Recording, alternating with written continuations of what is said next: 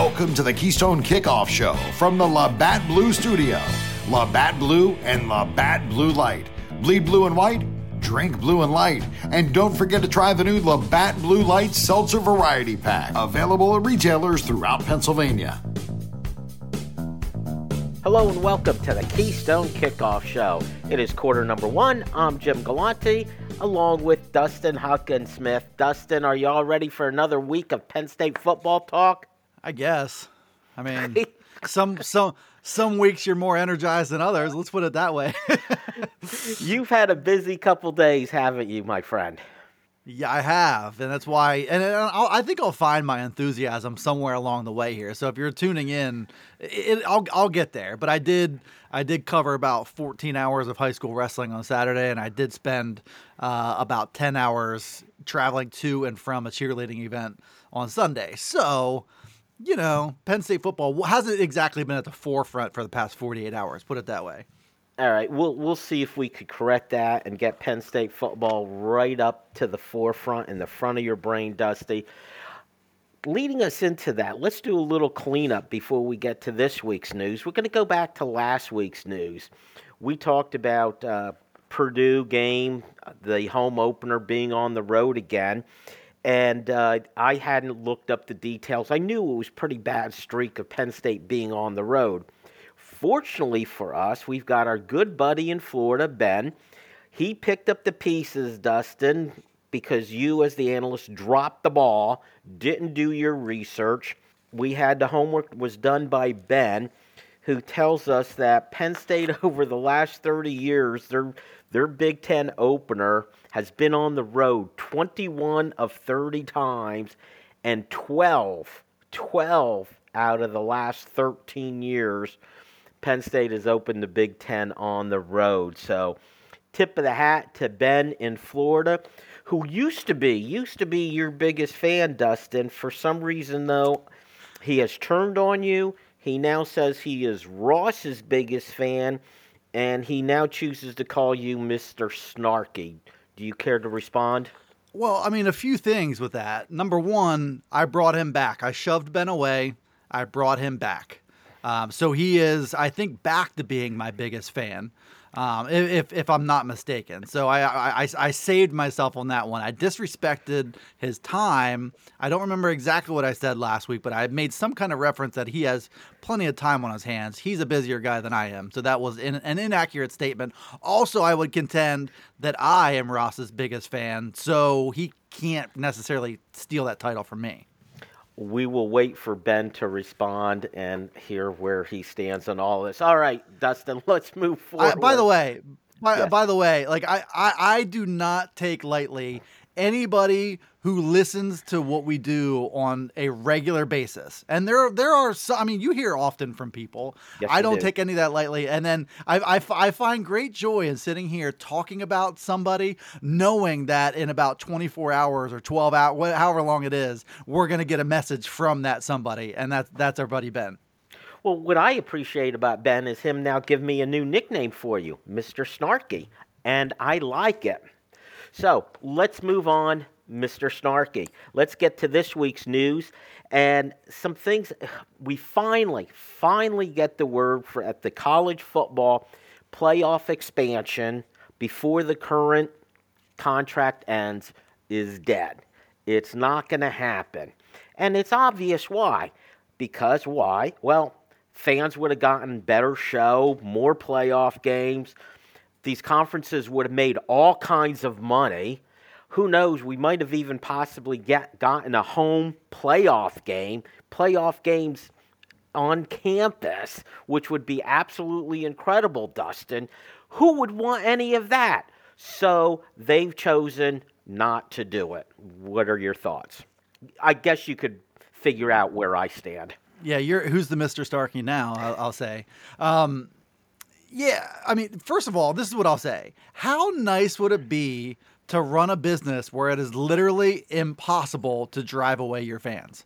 It's impossible. There's so many areas. If you ran a business and you sold this bill of goods in the summer about huge changes coming, that you're going to love what's coming down the pike. It's just a matter of time. We're going to do this. We're talking about playoff expansion. It's everything you've always wanted to, I would say, a pretty nice majority of college football fans.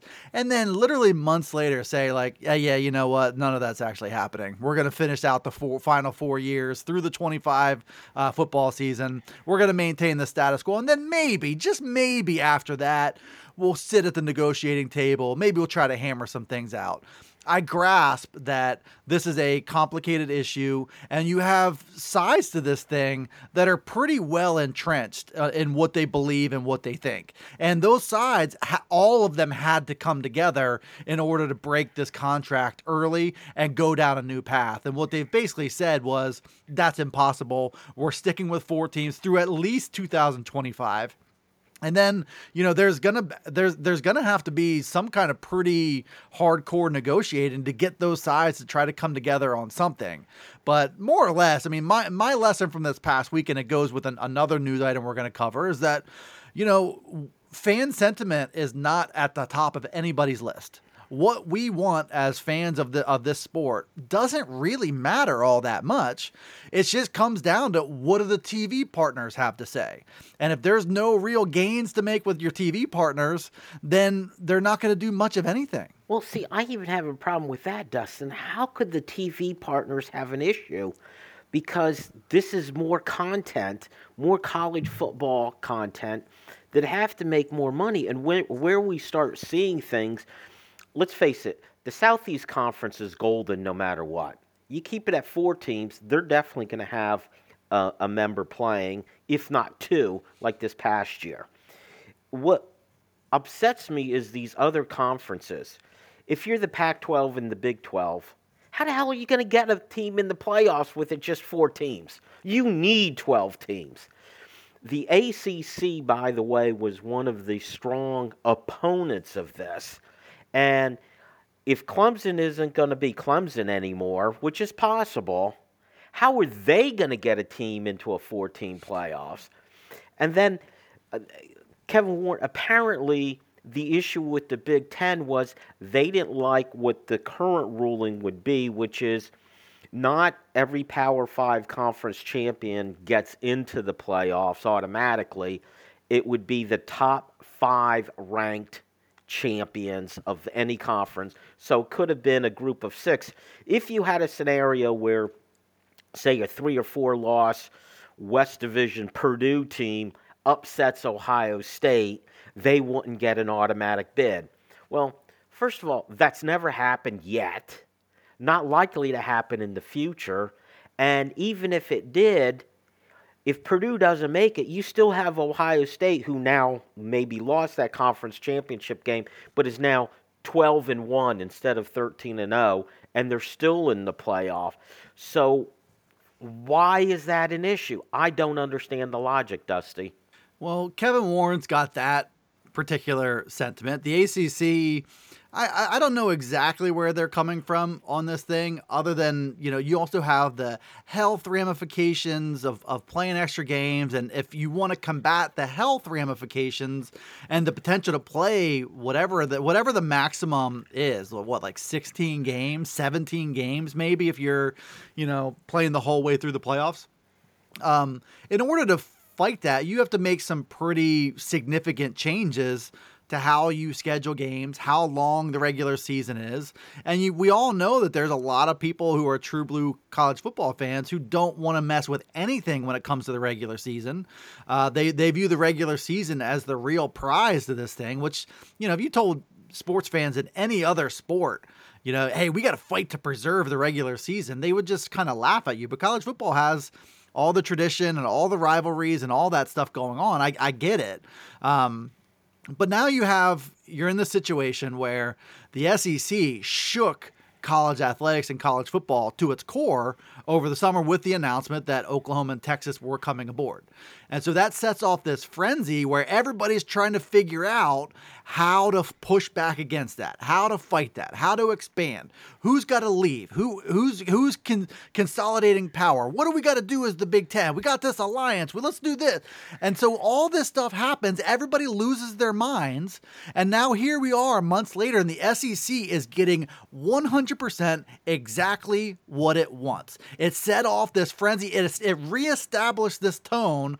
You guys are all chasing us, and now they get 4 more years of the status quo of everybody still continuing to chase them while they establish this new power conference that nobody else will really get a chance to push back against.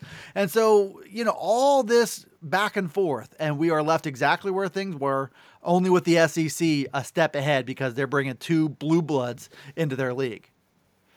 I have 1,000 more things to say on this. I am salty Jim today, Dusty. However, I will just point out, those people who worry about the sacred regular season, don't they realize how much better the regular season would be if there were 12 playoff games, 12 playoff teams available, 12 slots? It makes so many more games important. I'm still just in disbelief. We've got another topic to hit. Speaking of these conferences saying one thing and ending up doing another, the Big Ten is sticking with their 9-game schedule. They have not been tempted to do that 8-game schedule where they might play some cross-conference games with either the Pac-12 or the ACC. Well, this kind of comes down to it would require, a pretty big leap. It would require some changes. It would require you to rethink the way that you conduct business. And that clearly the Big Ten wasn't ready or willing to do that. Certainly, I think, as fans, we have speculated about an Oregon-Ohio State matchup and a Michigan-Clemson matchup, a Penn State-USC. I mean, that is good stuff. But ultimately, I think the Big Ten suggested that. And with this announcement that they're planning to stick with a 9-game schedule, this was Gene Smith from Ohio State. This was just even more lip service. That alliance thing, nobody knew what the heck it meant. The only substantial thing that would make this anything official is if they did get together on something like this, and now that's kind of out. And pretty much, TV partners weren't clamoring for it. The 9th conference game, these were Gene Smith's words, the 9th conference game wasn't necessarily less valuable than having these interconference things going on. And so they stuck with the 9-game schedule. They stuck with the status quo. They stuck with the conference games, which, again, it's fine, but don't go puffing your chest out talking about how the Big Ten, we're getting together with like-minded schools. We might even do some scheduling.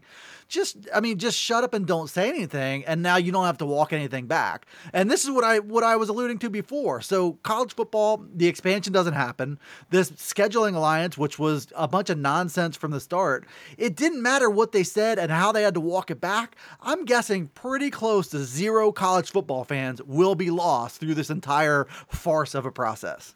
Exactly, Dustin. And I don't understand how that first week where we're playing Big Ten games, I would sacrifice Penn State Purdue to see Penn State USC or Penn State Oregon or even Stanford or UCLA or Virginia or Pitt or Virginia Tech. Not going to happen, and I don't get it, Dusty, but there's a lot of things in this world I don't get. Anyway, that is it for quarter number 1. Dustin, quarter number 2, we're going to continue our series on our class of 22 and projecting their careers. Stay tuned for that. This is where the temperatures are unkind. This is where water freezes in the blink of an eye. This is where the wind bites harder than a mid-ice cross-check. This is where the beer is always on ice. This is Labatt Hockey, played the way Mother Nature intended. Labatt Blue is proud to support pond hockey and all the hardy souls that like to play it cool. This is Labatt Hockey. Beer, Labatt USA, Buffalo, New York.